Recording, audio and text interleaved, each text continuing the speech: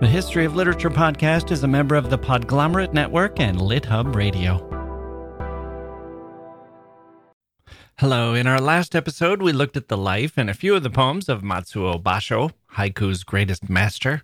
We also looked at pseudo-haiku and discharged a lot of our hatred for let's call it the use and abuse of the haiku form. But hatred does not do me any good, people. I'm trying to love wherever I can these days. And so I luckily found a kind of lightning rod to draw that hatred from stormy skies and drain it into the harmless ground where it just becomes absorbed energy, I guess. I don't know exactly what it does down there, but it's better than burning down my house. So all you syllable counters out there, you're not there to be hated, you're there to be loved. You're not hurting anyone, but you're also being loved because we have decided that you're basically harmless, not because your pseudo-haiku is great or even particularly worthwhile. It's better than burning down a house. You can say that about your endeavor.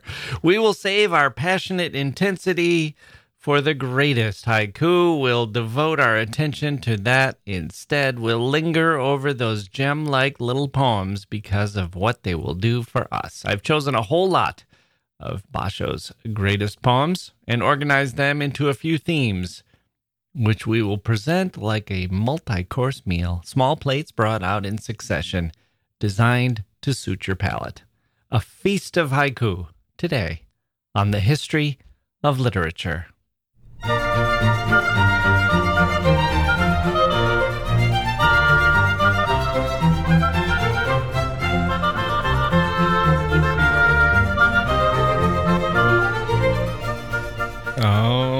Okay, here we go. Welcome to the podcast, everyone. I'm Jack Wilson, your host and lover extraordinaire. I don't mean your lover, and I don't mean womanizer, God forbid, or rogue, or cad, or anything like that. I mean trying to live my life with love in my heart, love governing my actions, love suffusing my thoughts. How is it going, you might ask?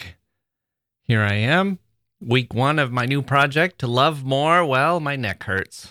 That might be unrelated. Hopefully so. As I talked about last time, I used to hate the way people used the haiku form. It's not the beautiful positioning of humans within nature, an individual mind contemplating or intuiting something essential about his or her surroundings, especially when they're timeless but beautiful and often unnoticed, like the reflection on a pond, or a smell, or a sound, or a feeling that steals over you and shivers your spine, or brings tears to your eyes, or joy to your heart. Instead, in pseudo-haiku, we get drivel, doggerel, dumb thoughts disguised as haiku, taking the familiar 5-7-5 and abusing it, wearing the haiku form proudly, like an invader who's broken into our house and roped us to the chair and is now trying on our favorite clothes and dancing around, dancing and prancing and mocking us. Yikes, that's a little vivid, but I don't care. It fits. I hate pseudo-haiku, but I'm trying not to hate so much. And so I took some comfort in the words of Bashō, who himself had a similar reaction to the haiku of his day, the haiku as it was being practiced before he cleaned it up and elevated it. After Bashō, gone were the look-at-me clevernesses, banished to the basement. And in the main house, or maybe I should say in the tower, up there in the tower, in his lofty ranks, maybe I should say in the garden, where the grown-ups were sitting in awed silence, revering the world. That's where we saw Bashō's haikus, the haiku worthy of the name, ones that could lift the heart, engage the mind, and deepen the soul. These aren't limericks or puns or little parlor tricks. These are stripped-down poetry. Bare, essential, beautiful. As simple as an exhalation, as intricate and ornate as a piece of china, as elegant as the colors on a painting by an old master, or the fine threads of a tapestry. as substantive as a single bite of a gorgeous piece of food, a morsel, maybe enough for a meal, if we aren't trying to be gluttons about it. Do you ever just take a smaller plate or bowl out of the cupboard and fill that and eat and realize that, hey, that was all you needed? That's good dieting. That's haiku. Here's an even better example. Ever go to a grocery store hungry and you fill your cart with all kinds of junk, and that junk comes home and lines your shelves and eventually goes into your body? Now, alternative approach. Go to the grocery store, not hungry. Only fill that. Your shopping behavior is different, isn't it? You only fill your cart with the purest of foods. You can limit yourself there. Protein, some limited carbohydrates, fruits and vegetables, real food. Or as Michael Pollan calls it, food. Not the junk. Hey, I'm a junk. I get the pleasures of junk food. I love a good Cheeto as much as the next guy. In Italy, I scarfed down Fonzies like nobody's business. Although that was kind of because the kids and I laughed every time we said the name.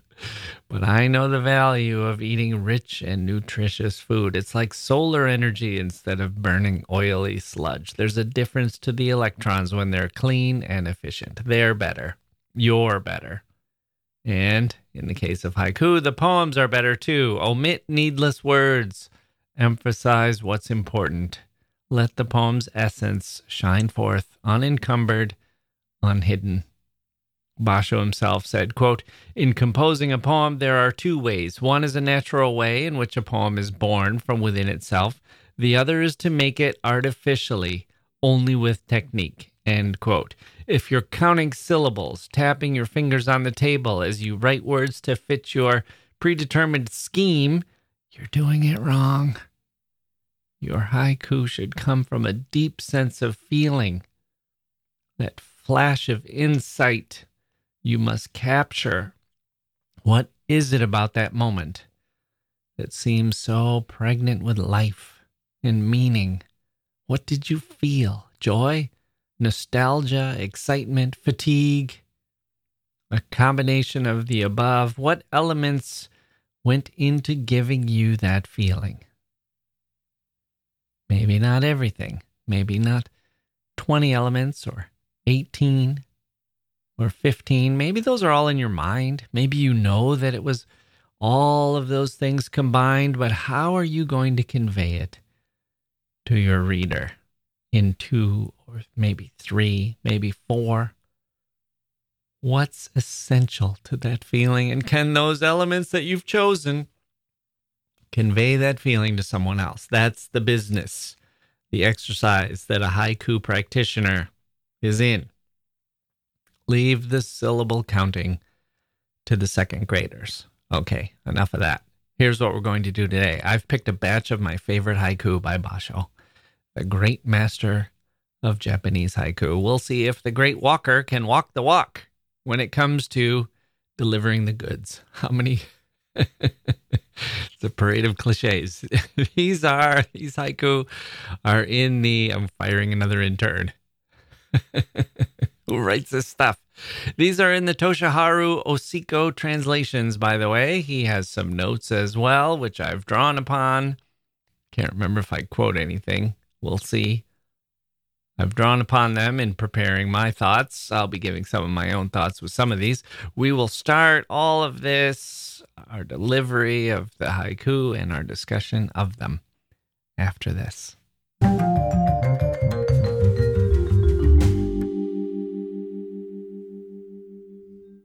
Hey grown-ups, the Cat in the Hat Cast is a new podcast from Wondery, perfect for the whole family. Join the Cat in the Hat and your favorite Dr. Seuss characters as they get whisked away on a new adventure every week. Fish dreams of creating his very own polite and quiet podcast. That is, until he gets a surprise visit to his Fishbowl podcast studio from the Cat in the Hat himself. And it becomes very clear that the cat has other plans for the podcast, and those plans are the opposite of quiet. The cat may be disruptive, but it turns out he's also a great help to get fish out of all kinds of predicaments. Bursting with music, silliness, and rhymes, the Cat in the Hat cast encourages us all to find fun that is funny in every episode. Sing along to new favorite songs, try your luck at Titanic tongue twisters, have some fun with wondrous wordplay, and most importantly, bring your family along for all of the adventures in the Cat in the Hat cast. Follow the Cat in the Hat cast on the Wondery app or wherever you get your podcasts. You can listen to the Cat in the Hat cast ad-free right now by joining Wondery Plus in the Wondery app or Wondery Kids Plus in Apple Podcasts. First things first, we won't go through the 3 or 4 haiku we talked about last time. The one with the crow, the white chrysanthemum, Bashō's final poem, and the most famous one, the frog in the old pond and the sound of water. Don't worry, there are plenty more. I'll provide some commentary, which you might think my commentary interferes with a haiku, and I sort of thought that too. I wondered maybe I should just read these. Maybe I should just let them stand alone, like the sound of a church bell ringing on a cold winter night in an empty village. Maybe it's Christmas Eve. Maybe the haiku should resonate like that too. But Bashō provided commentary at times, and I think it's okay. I think we're allowed. I'm also conflicted about reading too many haiku in a row. That's the other consideration. I didn't know if reading 25 or 30 or 40 haiku in a row is really the way to go here either. I don't know if there's a perfect way to read them. If you're asking my advice, well, Jax, let's say I want to go read some Bashō. How should I go about it? Should I read one per day and reflect? That has some arguments for it, but mainly the arguments for it is they're so rich and deserve some of their own space and time and energy. And if you read too many in a row, sometimes they can start to seem a little trivial, a little repetitive. They feel like a trick, like, oh, I see. You just described something and slapped twilight or crack of dawn or autumn or the moon onto it, and you get this effect. Okay, I got it. It's a pattern. It's a template. We're cutting haiku cookies, aren't we? That's the feeling I sometimes get if I read too many in a row too quickly. Bashō himself felt that way too at times, as we will see, and we've had hundreds of years and countless followers since him, a lot of haiku to absorb into our cultural body. And yet, so that would argue in favor of just spending a little time, maybe reading one in the morning when you wake up, or as you read your morning coffee, reflect on it. But I have found that that's not the best way to imbibe haiku, at least for me. When I read one, only one, I'm not always in the proper mood. It usually takes me a few to start to relax, to start to fall into the pattern. It'd be like doing yoga for 1 second. That's not enough time to do yoga. I need to fall into the haiku a little bit. More than one it usually takes. When there's an exclamation mark, a bit of excitement, it almost never hits me the right way when I've only read one. After I've read 3 or 4, I start to go into a zone, a trance, maybe a reframing of the world, and then I start to appreciate the silences and the stillnesses and the simple pleasures and the small miracles and the boundless enthusiasm coming out of these brief glimpses of eternity. It is then that I feel like I can shake hands with a master like Bashō across the centuries. And when the haiku is truly transcendent, it is then, in that proper frame of mind, that I feel like I can see the soft smile and hear the quiet whispers of God. Okay, let's hear a few of these and see how it goes. I can tell you that I started choosing my favorites. I thought I'd take 10, I'll make a top 10, but how to select 10 out of this rich body of work? So I tried a dozen, or maybe a baker's dozen, a Bashō's dozen. Still not easy. So I made a long list, which I thought I would use to make a short list, and I started highlighting some of my favorite. My long list was over 100 poems. And then I thought, you know what? I'd better break this into some themes and categories and give you more than a dozen. This isn't greatest hits. It's more like a general description of common themes that you'll find in Bashō. I don't know why I'm explaining all this. People, good people of the history of literature community, we are going to conquer this haiku mountain and do it all with love in our hearts. I feel a little lucky to be alive. Hopefully, this project doesn't kill me. I have no idea why I just said that. Maybe endings always make me think that a little bit, and maybe when I launch into these episodes with no real plan, I get anxious about endings, wondering how things will turn out. Luckily, Haiku is here to remind me the ending is far off and will be what it is. The past is far off too, and it is what it is. Here we have the moment.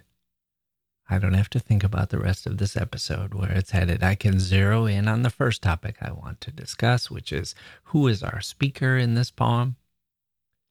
If you read hundreds of Bashō's haiku, what emerges? He himself was a teacher, which he kind of gave up, but he was celebrated enough as a teacher and as a poet to be a welcomed guest at temples and homes all over Japan. And he reduced his possessions and he traveled, spent years on the road. And so I feel a great commonality with him in that regard, even though I've never been to Japan, but I've traveled. I've traveled through China and Tibet and Nepal and India, through America, of course, sometimes on great road trips, but sometimes on foot. I've walked through Scotland and England and Ireland and Italy and Spain and Morocco, the Philippines, Taiwan, Hong Kong, Thailand, other places too. I don't know, another 10 or 20 countries, I suppose. But the countries might not matter so much. I should have said I've been in forests and I've seen lakes and ponds and waterfalls and rivers. I've watched sunsets from the beach and sunrises too. I felt the sand under my bare feet and watched frogs hopping about and seen dragonflies coasting above the riverbed, the river surface. I've felt the frozen road at night under the soles of my boots. I've been alone and exhausted. I've been lonely. I've been warmed by good company. I've laughed and I've cried. But this is not really about me, is it? It's about Bashō. But this is how to read Bashō. I've never been to Japan, and sometimes he'll mention a place or a temple, and I'll have to read a little about it to know that it's especially old, or that it's near the mouth of a river, or that it's halfway up a mountain, or it's famous for a certain kind of tea or something, and that helps. But that doesn't mean I can only participate if I've been to that exact place and seen that exact thing. I've seen rivers rushing. I've enjoyed the taste and texture and temperature of tea. I've been weary. I've felt lazy. I've felt excited. I've seen caterpillars curling themselves into a question mark as they reach toward the sky. You have too, I am sure. But who was Bashō? Who is he in these poems? So our first category is a traveler. And we will start with haiku, where the traveler talks about travel, about life on the road, about being an itinerant poet. Traveler is the name I would like to be called, Bashō says in one haiku, the first winter shower. That's how he concluded it. That's very Bashō. Traveler is the name I would like to be called, the first winter shower. He'll say things like this one. How harsh it sounds, the pattering of hail on my cypress hat. And another year is gone, still wearing my travel hat and straw sandals. And burning dried pine needles, I dry my wet towel over the fire. What bitter coldness. See the picture we're getting? This is a poet who's on the move with that beautiful little hail on his cypress hat. It sounds harsh, that pattering. When you're inside a cypress hat, it does. Another year is gone. There he still is. Here's one with a real poetic touch. A flash of insight. almost like a painter here. We'll see a lot of painterly haiku coming up. Here's one with a flash of insight that I like. In the winter sun, frozen stiff on horseback, just like a shadow. Have you felt that way? Like you've been attached to nature, the way a shadow is attached to its object? Our traveler has reduced his possessions. He says in this one, with only one item in possession, my life is light, the gourd of rice.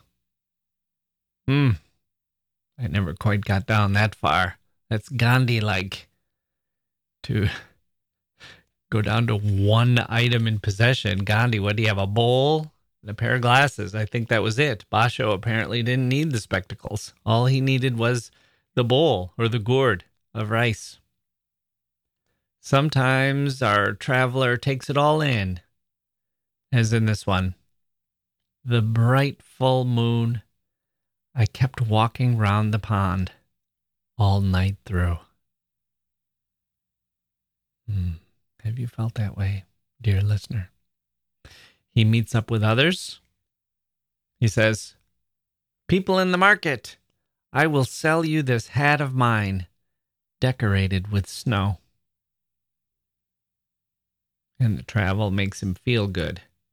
I feel higher than a lark in the sky as I rest in the mountain pass. I have definitely felt that way. And grateful. Often he feels gratitude. For this one, it helps to know that Minami Dani is a temple halfway up a mountain. He says, how grateful I am to breathe the holy air, snow-scented, at Minami Dani.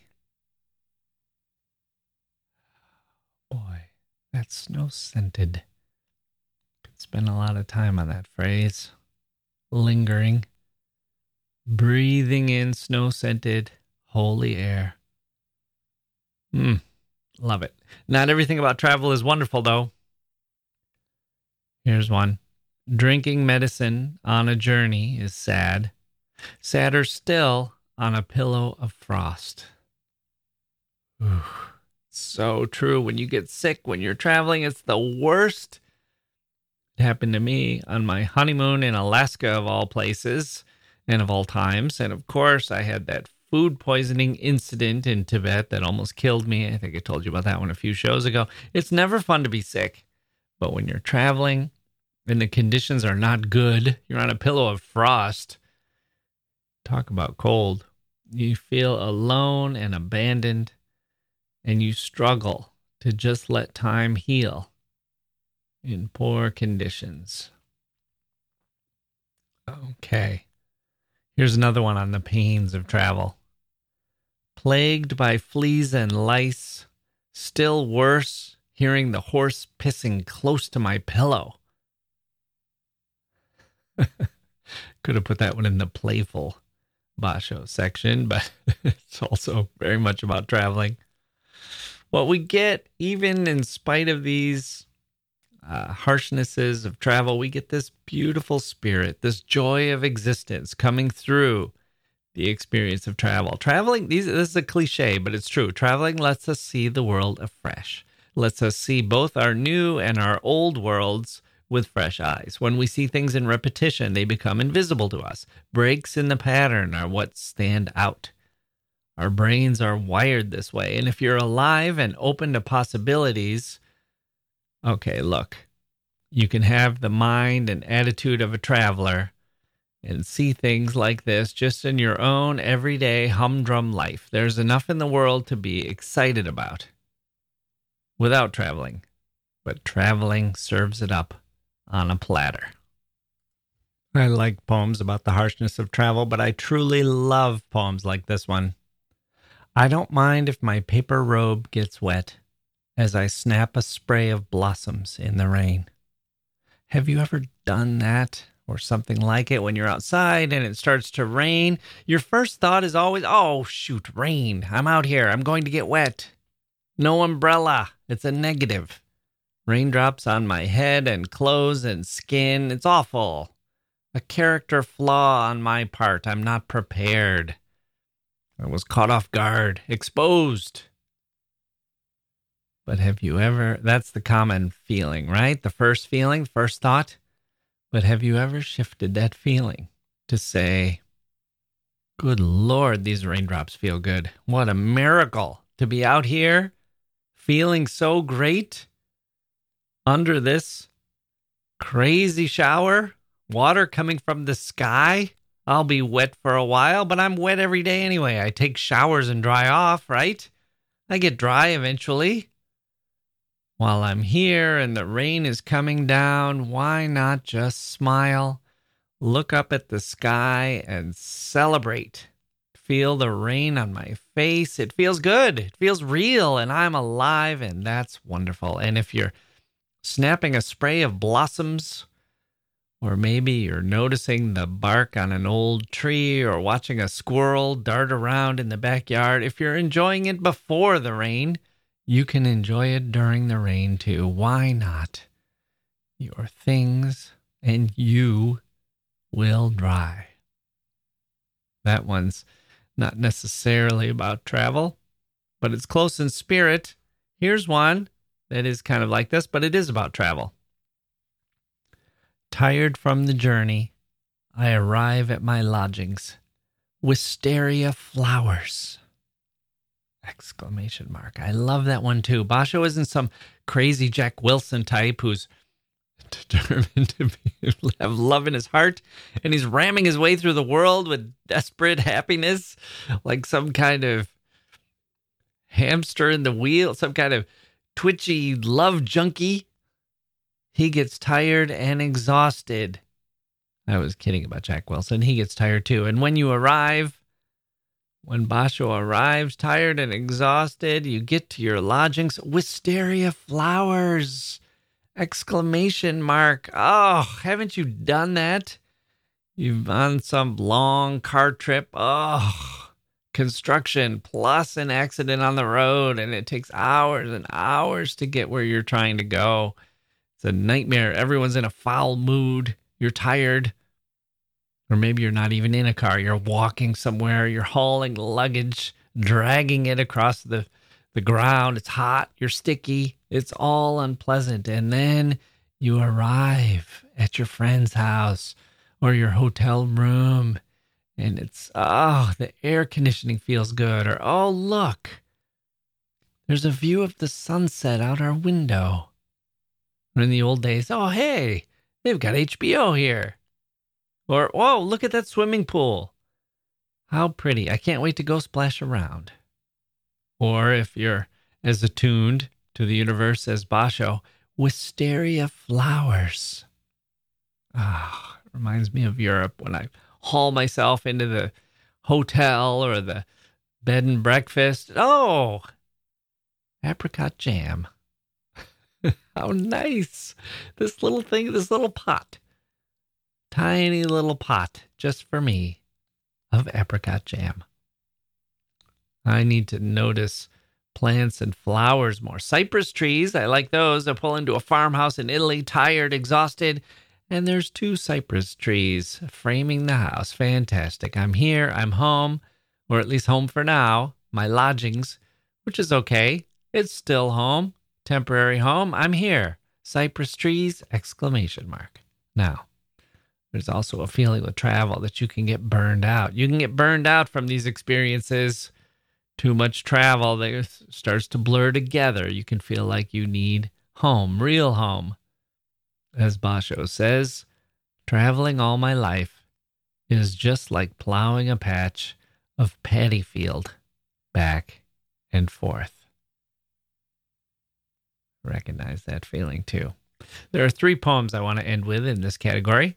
They give you a sense of Bashō, our guide, our traveling companion, if you will. All good novelists know that voice is crucial to the success of a book. You need the reader to want to hear the speaker, spend some time with him. And hey, guess what? Here's the kind of guy I like spending some time with. Here's one I love.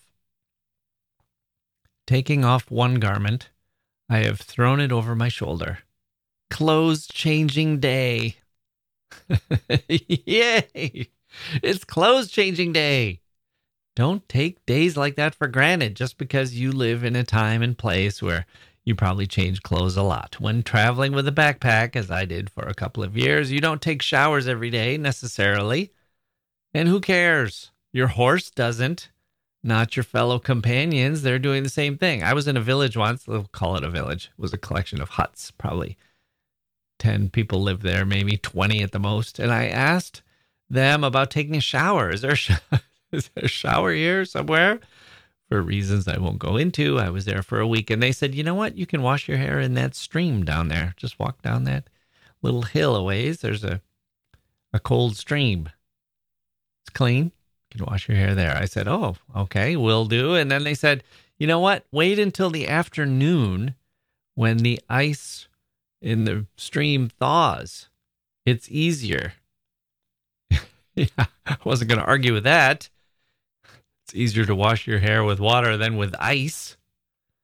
Wasn't too easy with barely thawed water either, frankly, but I did it. I plunged my head into the water. A few times I washed up. I felt a kind of numb encircling of my skull as if it were in a vice. A vice made of ice. Ice vice. Like I suppose they have at the Fortress of Solitude. Maybe that's how Superman makes stuff. I'm kidding. It did feel like I was just being squeezed all around the head. But it also felt great. I was warm soon enough, very clean, very refreshed.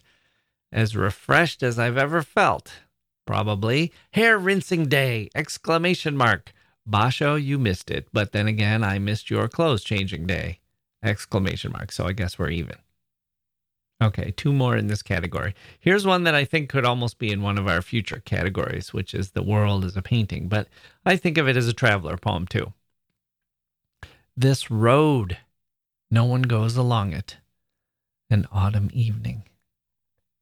Can't you just see that road and feel the emptiness and be there with him, regarding it?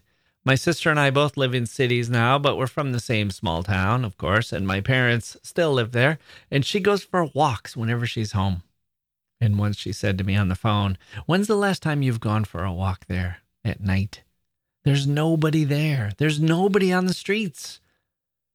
And I've felt that in autumn, too, especially when you leave that little town and get out into the country. Wow, there's really nothing on those roads. No cars, no people, just you and the night lit up by stars and the moon. Autumn and an empty road. It's kind of magical. Which brings me to my very favorite poem in this category of poems about traveling.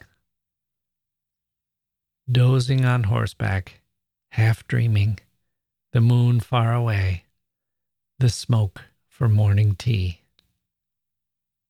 That's just the best.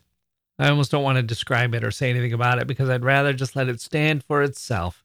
It puts Bashō in his time and in his place. It's specific and universal both, and it's so wonderful. It's working at so many levels. I'll just read it again. Dozing on horseback, half dreaming, the moon far away, the smoke for morning tea. I just got chills. That's why we still read Bashō poems like that one. Let's take our last break and see what Bashō does when he meets other people, when he sees animals. We'll see his playful side and more.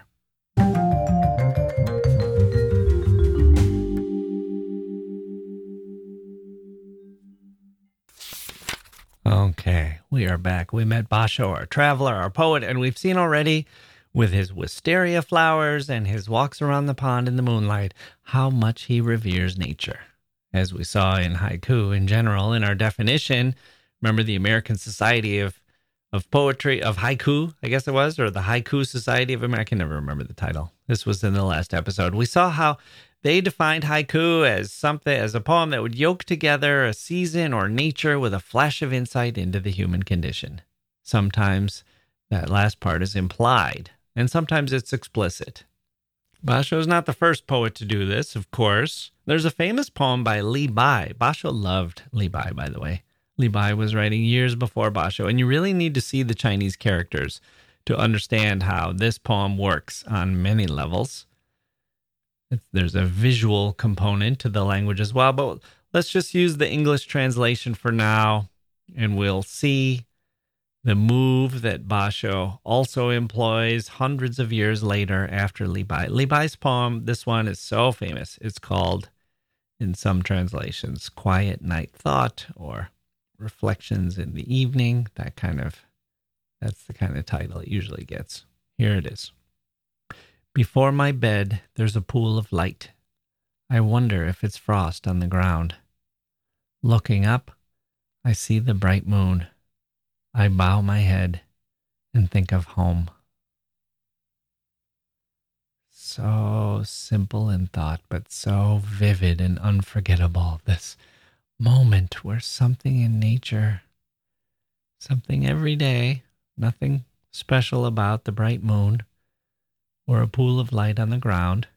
It's available to everyone. It's not like a trip to the Grand Canyon or something. It's not like the Leaning Tower of Pisa. Something available to everyone, but look who it's available to in this case. Someone who's not home, someone who's traveling, someone who's nostalgic, someone who's sensitive enough to recognize the moment and let us know what it did to his mind at that time. It's very recognizable. Bashō has lots of poems like this. Let's hear a few. The banana tree is blasted in the storm. I listen all night to the leaking raindrops in a basin.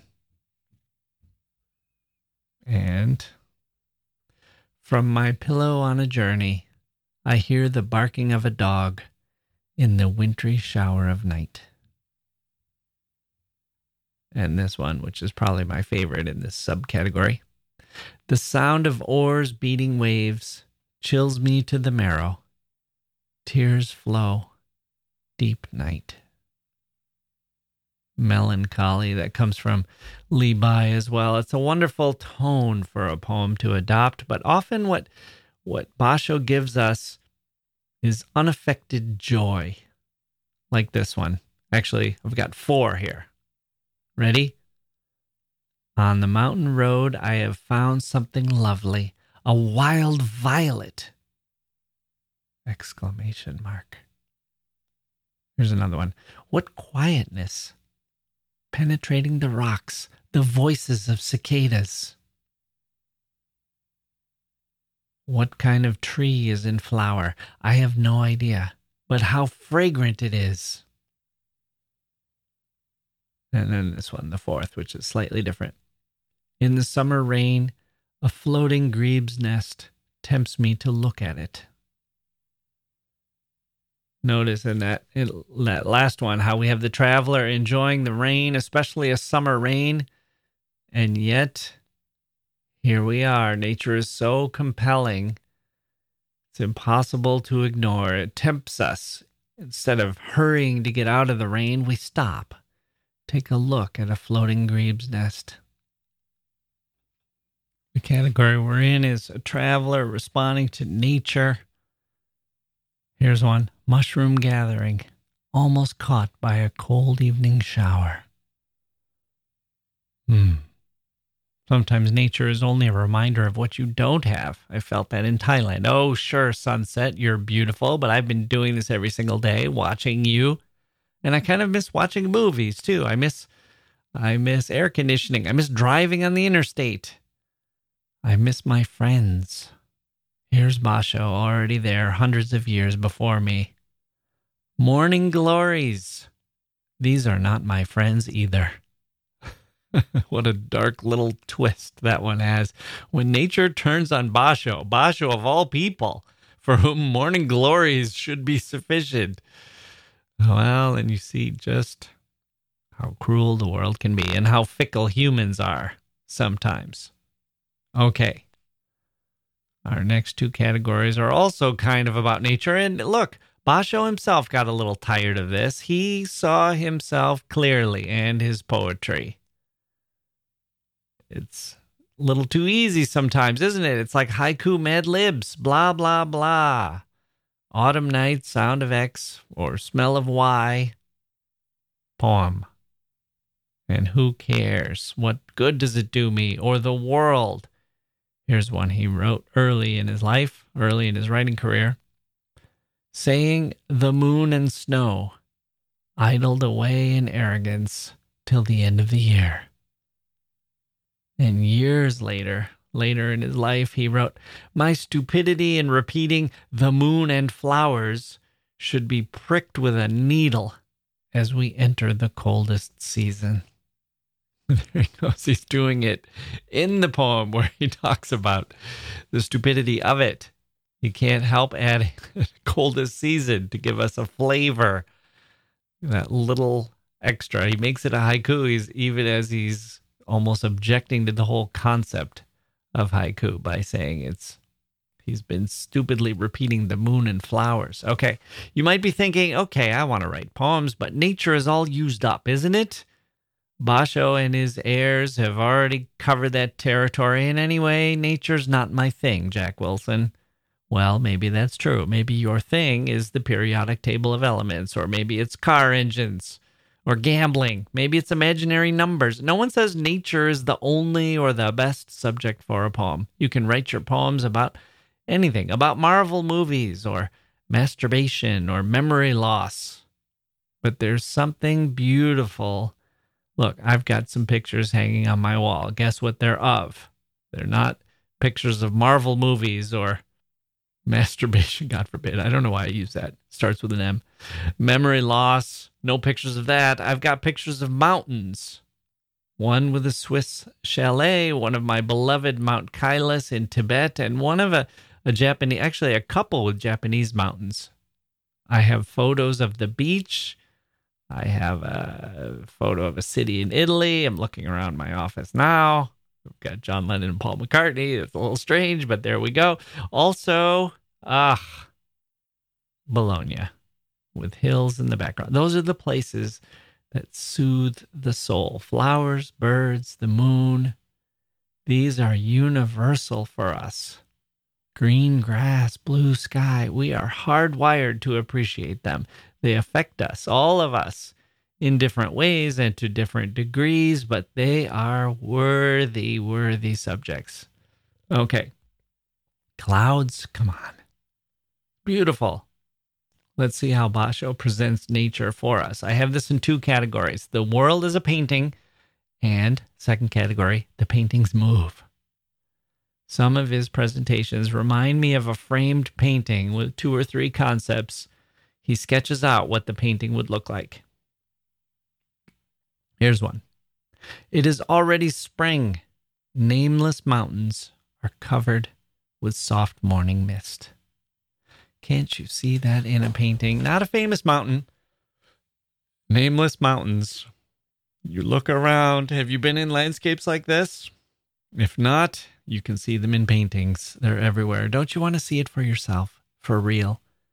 But a painting is good too. And reading a haiku and thinking about it, helping you to see it in your mind's eye, will help you recall those moments if you've had them, and will get you ready to appreciate the next time a moment like that comes around. And you're lucky enough to feel like it's already spring and that nameless mountains are covered with soft morning mist. This is so good for the soul. Okay, next one. Under the bright harvest moon, fog at the foot of the mountains, mist over the paddy fields. If you can't picture that as a painting, then I don't know what to tell you. There it is. That's all you need. That's all you need to it's so inviting. I want to be there. I want to be inside this haiku. Okay. I'll give you a few of these in a row to let you get a sense of them. If you're actually reading these in a collection, these haiku as paintings, they actually stand out a little more because they'll be interspersed with other types of poems, the ones where the traveler's a little chattier or describes some people or some thoughts, and that's probably the best way to take them in. These little moments that stand alone, just the image.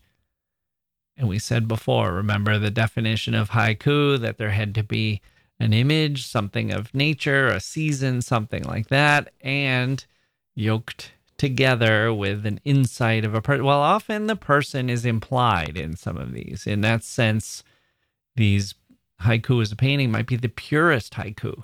They're the most reduced. We heard in Li Bai seems wordy in his 4 lines with his I wonder if, and looking up, I see the moon, I wonder if it's frost. We feel Bashō's reverence for these things. His speaker is there even if he's not. He doesn't say, I think, or this makes me think of home. He says that sometimes. But in a poem like Under the Bright Harvest Moon, fog at the foot of the mountains, mist over the paddy fields, he's trusting us to supply the emotion and the resonance of that. He's just presenting how it looks, not like a photograph, but through the mind of a painter, like an impressionist maybe, or a Van Gogh or someone like that. It's Bashō's view, but it's presented without Bashō saying, I turned and looked and saw. You see the difference? Okay, here's another one.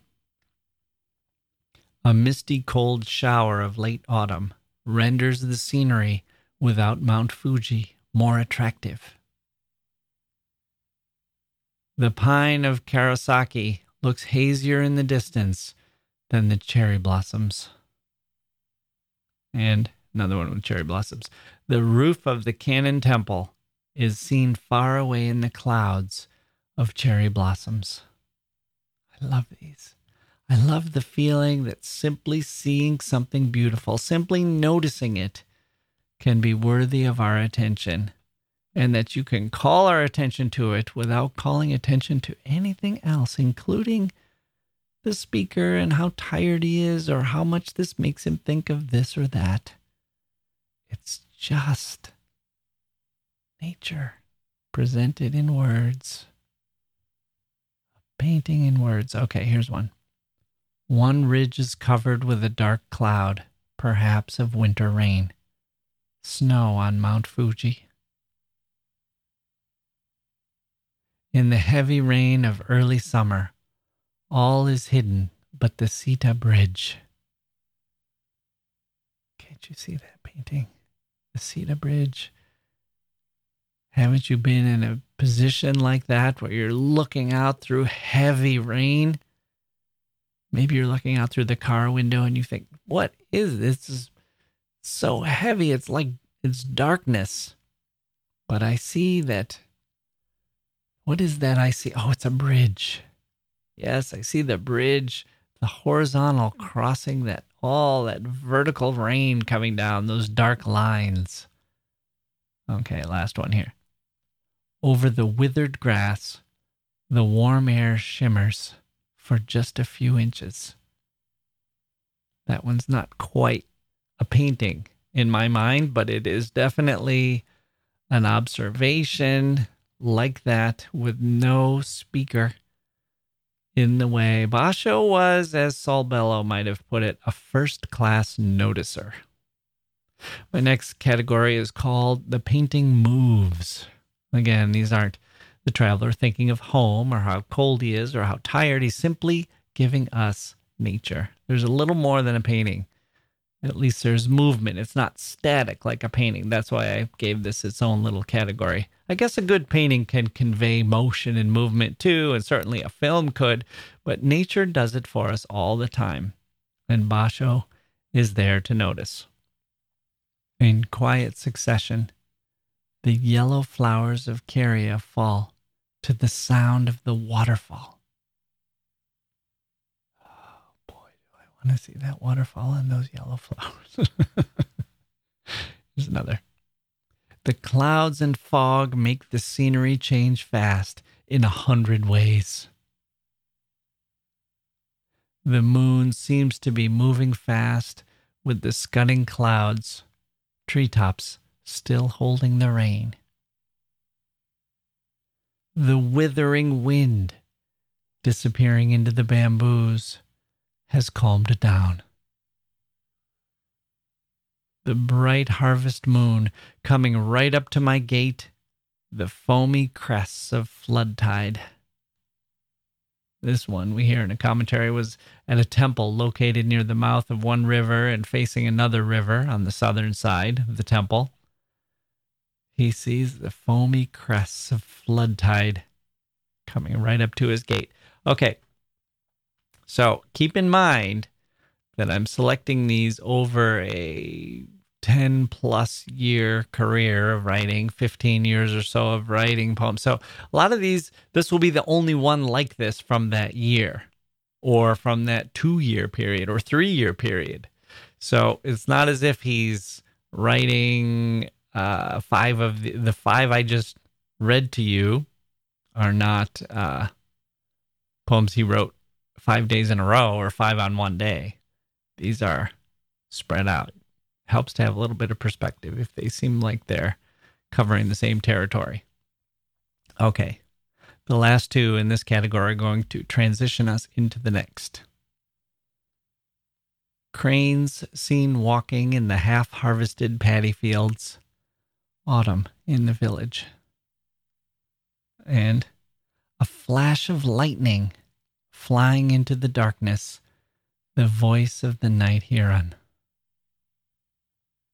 Okay, if you've guessed, our next category has a lot of these animals, birds and fish especially, and insects. I didn't find any mammals, I don't think. Certainly not any large mammals. I didn't find, well, I guess a horse. There we go. But I didn't find any animals in Bashō. There aren't tigers or dragons, no imaginary animals that I saw when I was going through Bashō's poetry. Insects, did I mention that? I've called this category the miracle of existence because the prevailing sentiment here is appreciation for these little miracles of life all around us all the time. I think I added a few flowers in here too, but most of these are animals. Okay. Fish and fowl. Okay. In the half light of dawn, an ice fish shows its shiny white, just 1 inch long. Over the field, touching nothing, a skylark sings. How great is that one, by the way? That the bird, never really thought about that. How awesome is it that a bird is flying and singing at the same time? There's a real kind of joy in that, right? Not just a way to kill time sitting on a branch, like, hey, look at me, everybody, but soaring through the air, singing. That is a pretty good way to live. Okay. Dropping from a blade of grass, there flies up again, without touching the ground, a firefly. There is a small miracle there. Things like that happen every day all around you. But there it is. Perfect for us. A cuckoo is flying to disappear towards an island far away. So poignant, so moving. Okay. In the yellow patch of colza flowers, sparrows seem to admire them. The sea has darkened, and the voice of a wild duck is faintly white. Now you may be saying, how can a voice be white? How can it be faintly white? How can a sound be a color? Well, people, come on. You know. You've heard sounds, you've heard ducks, and you've heard ducks from far away when the sea has darkened. You know that they are faintly white. And if you didn't before, you do now. Bashō has clued us in on that one. I've included a few flowers. I do have a couple here because these feel like they're more than just natural objects to me. They're living things, of course, living as much as they can, not quite animals, but almost invested with emotions, especially at Bashō's hands. Here we go. The first snowfall, just enough to bend down the leaves of the narcissus.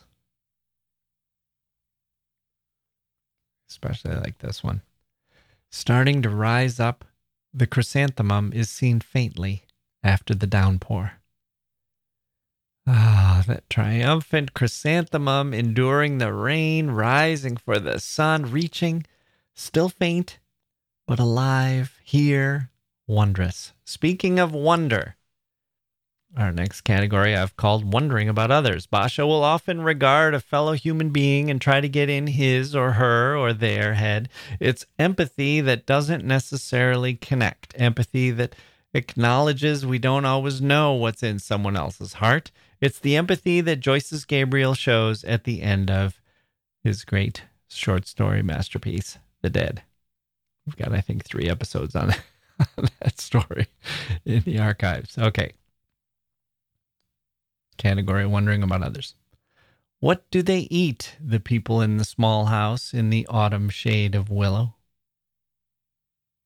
About the sad history of this temple, please tell me, dear yam digger. I like that one. Sometimes our curiosity doesn't feel quite so needy. Sometimes we just appreciate the invisible thoughts.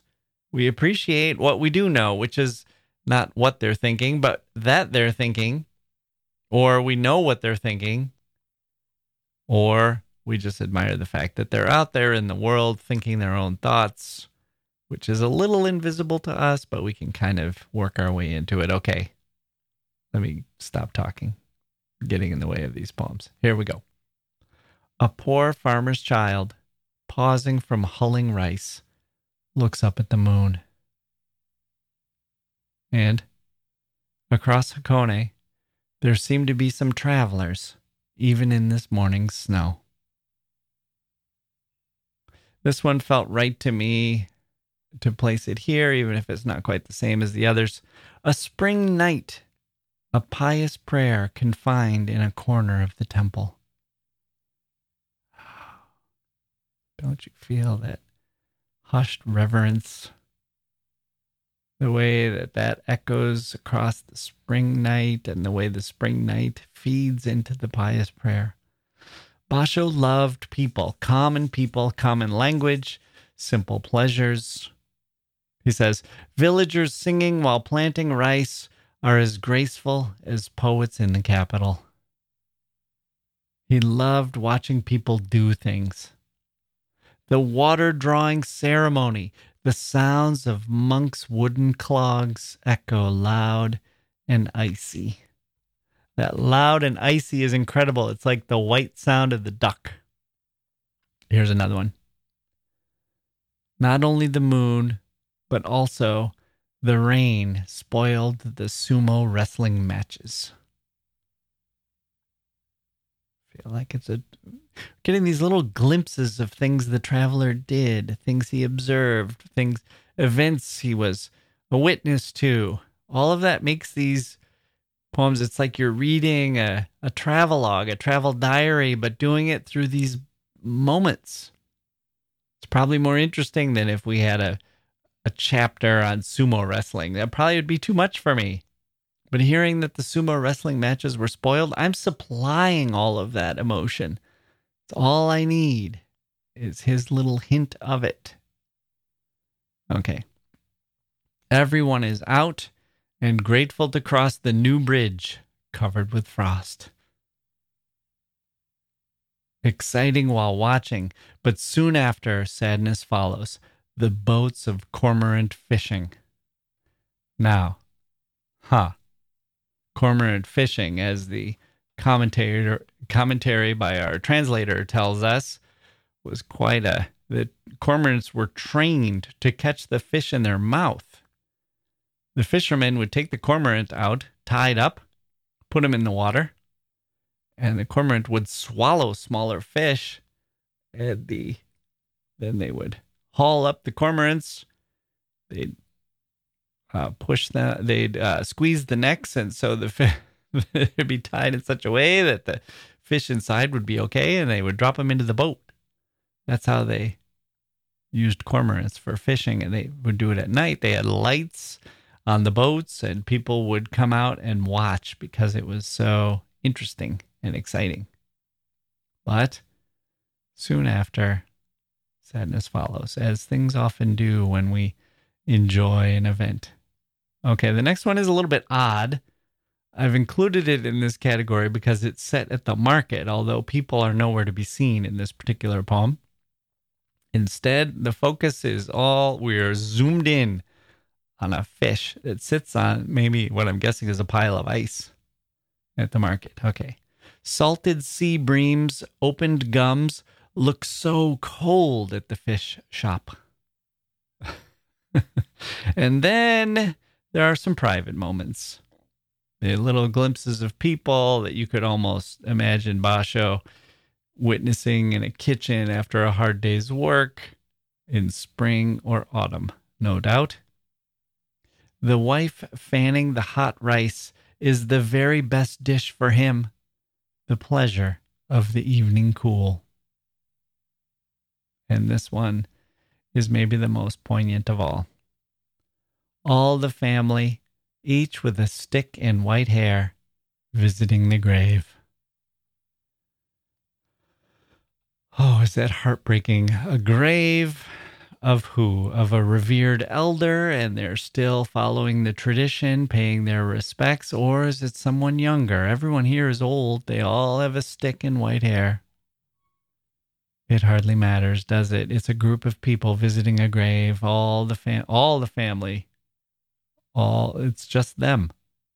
And they're fading too, honoring those who've passed, even as they themselves get ready to go. And who will honor them? They all have a stick and white hair. No one will be left, except our poet Bashō, of course, and us and millions of readers over the past 400 years.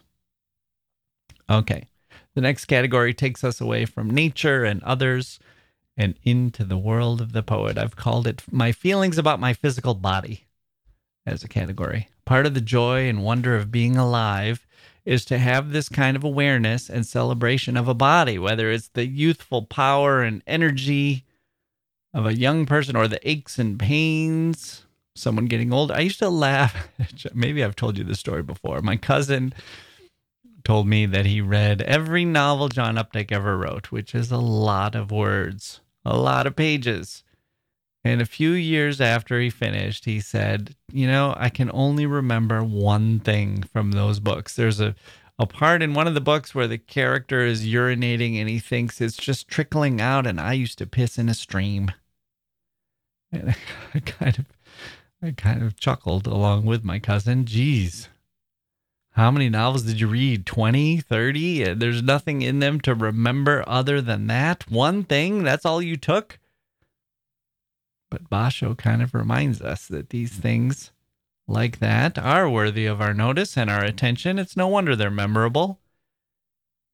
We often overlook them, but there's significance to these too. Here's a beautiful one. A shimmer of warm air rises up from the shoulders of my paper robe. And of course, feelings about the body often lead to feelings of mortality. A skeleton exposed in a field comes across my mind. A piercing cold wind blows. You can feel how cold that wind is. Piercing cold, as if the flesh is not even around. It's not there. It's just wind on bone, just as it would be for a skeleton.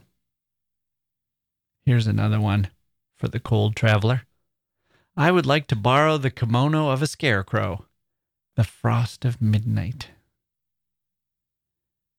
But here's a couple that celebrate the pleasure of cold or coolness. Making coolness my own lodging, I sit down in relaxation. My own lodging. I live in it. I reside in it. Who needs a house? You have warmth or coolness. It's a lot cheaper, and it's just as good in some ways. If you can be that self-contained, maybe it's even better. Here's another one. What a pleasant cold touch. My feet against the wall, taking a midday nap. I've got this next one last. I think of it as a celebration of body and body in the world. In both hands, I have peach and cherry blossoms, rice cake of mugwort too. What a bounty. Peach and cherry blossoms and rice cake of mugwort in both hands. All this. Look at all that, how lucky I am to be holding these things. Rice cake of mugwort. Sounds like something out of Harry Potter, but it's a revered snack. Apparently, in Japan, we might say chocolate or ice cream or some other treat. For Bashō, this was a rice cake of mugwort was especially known for this particular temple. He was excited to have it in his hands along with those peach and cherry blossoms. Okay, the next one I've called next category I've called the playfulness of this world. Here's where Bashō shows his flashes of humor or irony. Okay. The playfulness of this world. Make a fire, my friend. I will show you something good. A large snowball. That's pretty rich. It's a whole scene. It's cold outside. There are at least two people. One wants to show someone else something. They need a fire. It's a whole little story, not a narrative exactly. Doesn't really have a beginning, middle, and end. It's more of a narrative moment, a slice of time. This one, too. Another little story built into this one, although it involves a creature who is not human. How pitiful it is to hear a cricket chirping underneath the helmet. Here's a similar one. Crawl out to show your face from under the silkworm shed, my dear croaking toad. Here he's addressing a pepper. He says, you should have stayed green. Why have you changed your color, red pepper? It's starting to seem a little ridiculous to me. Okay. Let's edit that part out. Okay. Here we go. No, leave it in. Here we go. Here's one that's honest. Here's one that's a little different. If I had a good voice, I would like to recite Cherry Blossoms Falling. Reciting was kind of like singing in those days, something you would do to perform, to please others. If I had a good voice, I would like to recite. It's a little somber, I guess, but I think of it as playful, a playful kind of feeling. The feeling that, well, you're not a good singer, but sometimes something makes you wish that you were. You go outside, the sun is shining, you see the blue sky, a few puffy clouds go by, and you think, damn, I wish I could play the guitar. I mean, really play it. Really make that thing sing. Have you felt that way when you've seen something in nature? Here's a neat observation, something with a twist.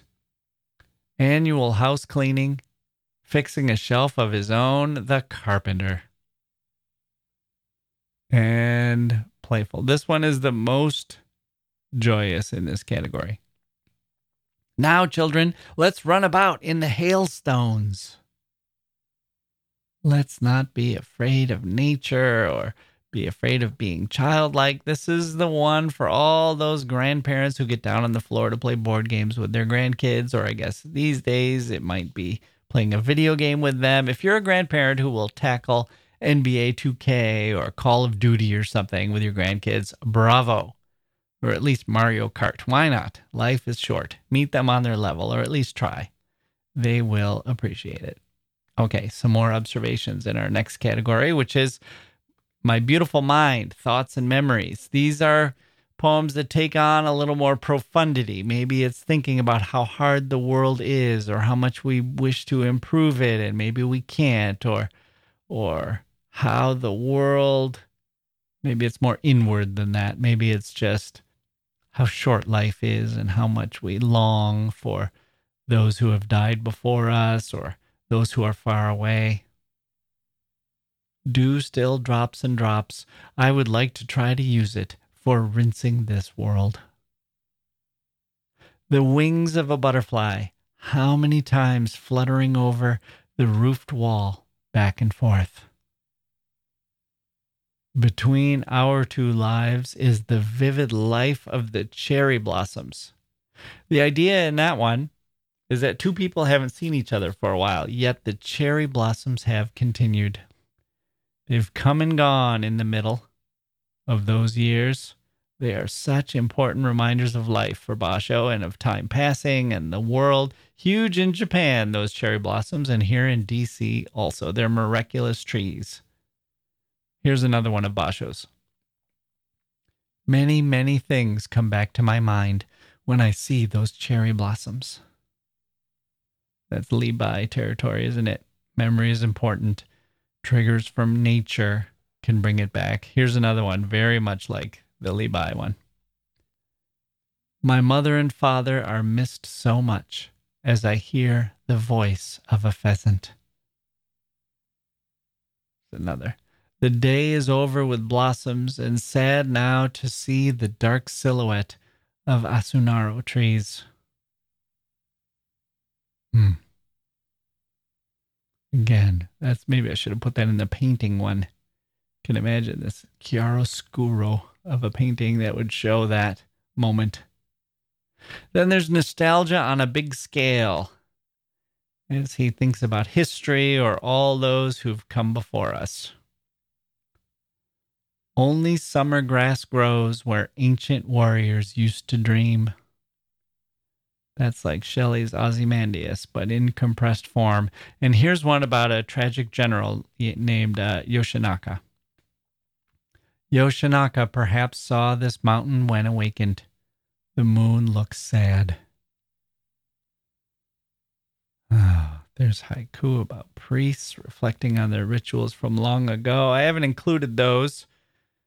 The world is a sad place. We're all going to die, just as billions of people have died before us. But that's where we're ending Bashō's haiku. But it's not the end of our episode. It shouldn't be.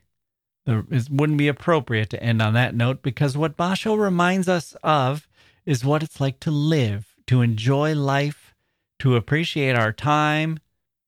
Reflecting on death and the people who've come before is a way of doing that. It's okay to feel sad and melancholy and nostalgic. It's okay to think of history and its sorrows. It's okay to grieve. That's all part of being human.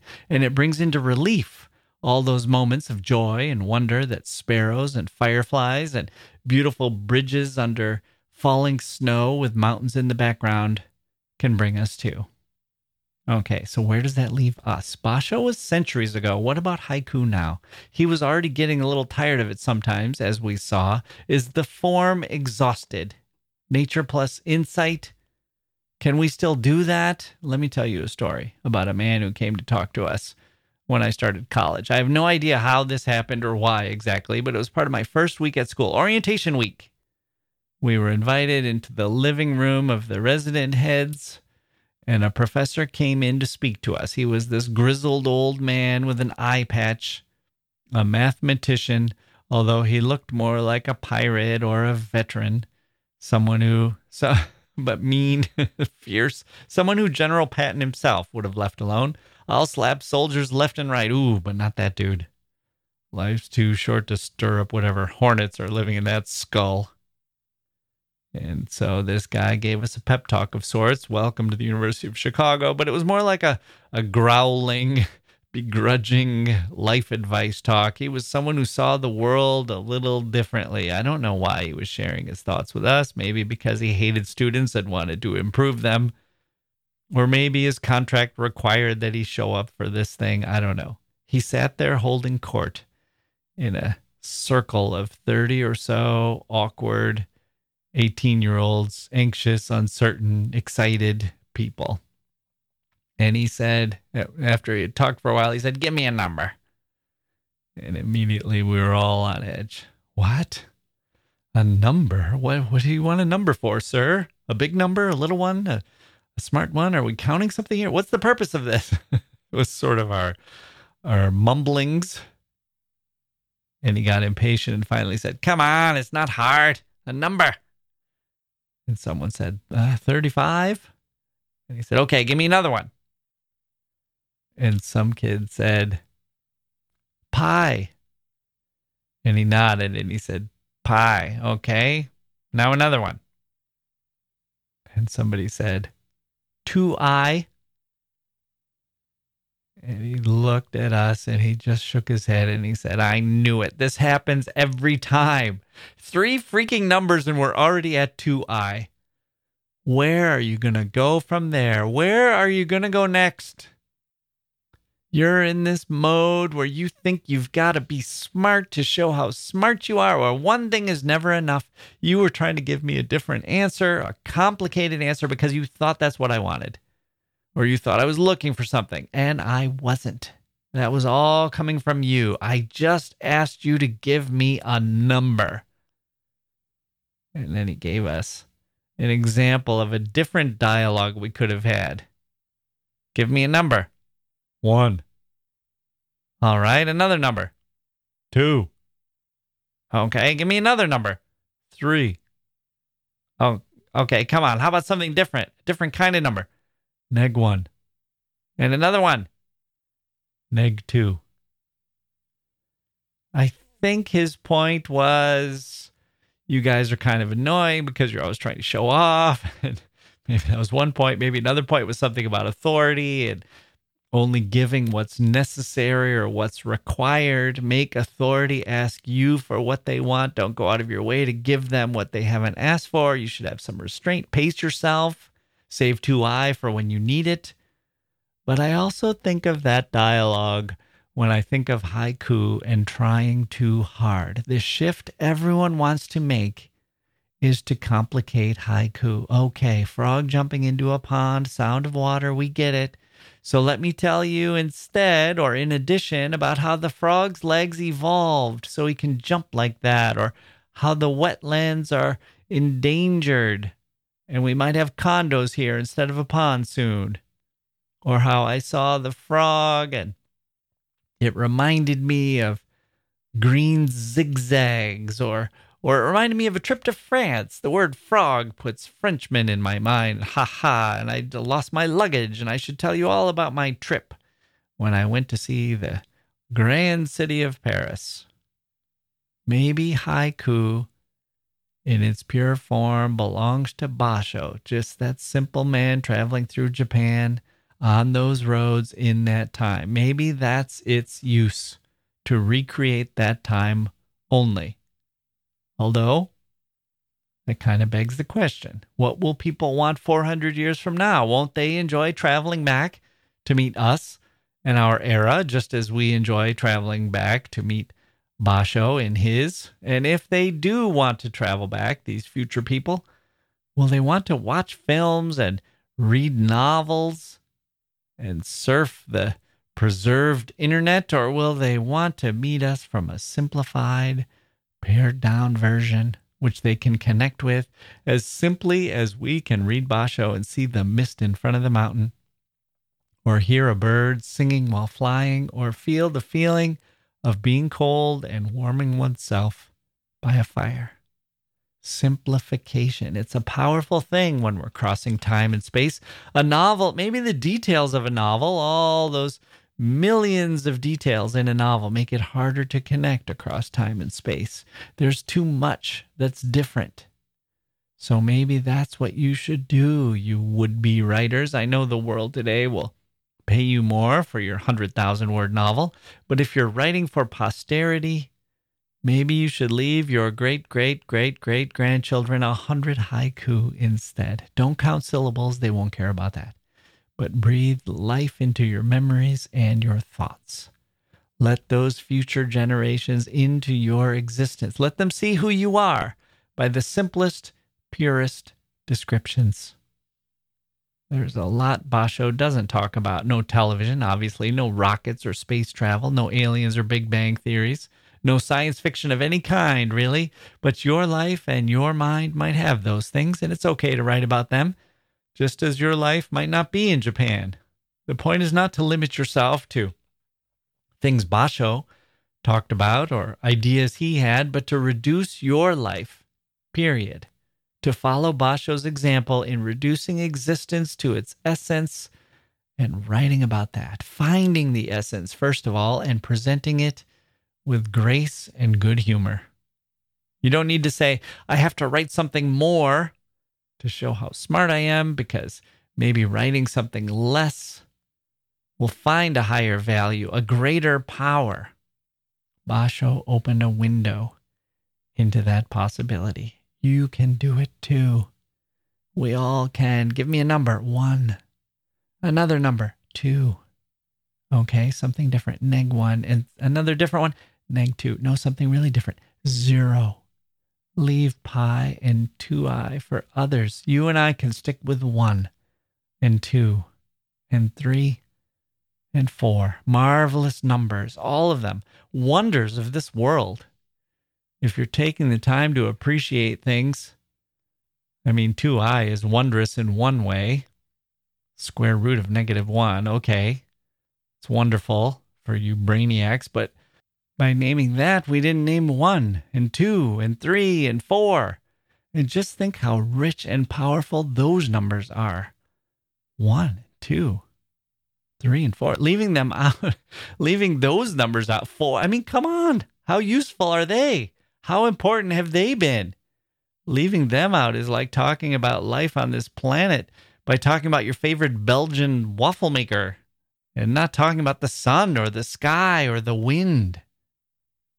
Sometimes the wonders scream for our attention by being so dazzling and so unique, and sometimes the wonders are with us every day in plain sight, biding their time, waiting to be discovered, waiting, hopefully, for you.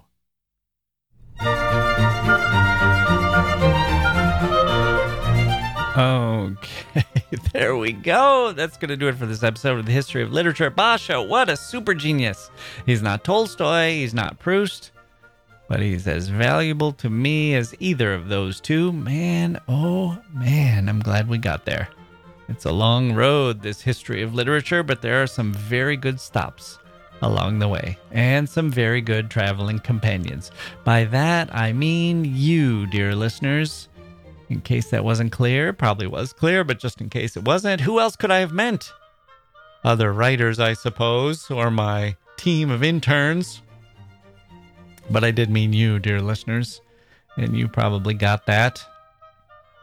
I don't need to explain any of this, but it's, you know why I'm doing that? You know why I'm explaining? Even though this episode has already been kind of long, doesn't mean anything to me. It's because I'm always a little sad to say goodbye. A little part of me dies every time I sign off. It's like those conversations that we have at the end of a phone call, at least in the Midwest. Okay, I'd better go. Yep, me too. Thanks for calling. No problem. Talk to you later. Yep, talk to you soon. Okay, take care now. You too. And thanks for calling. Yep, my pleasure. We'll talk again.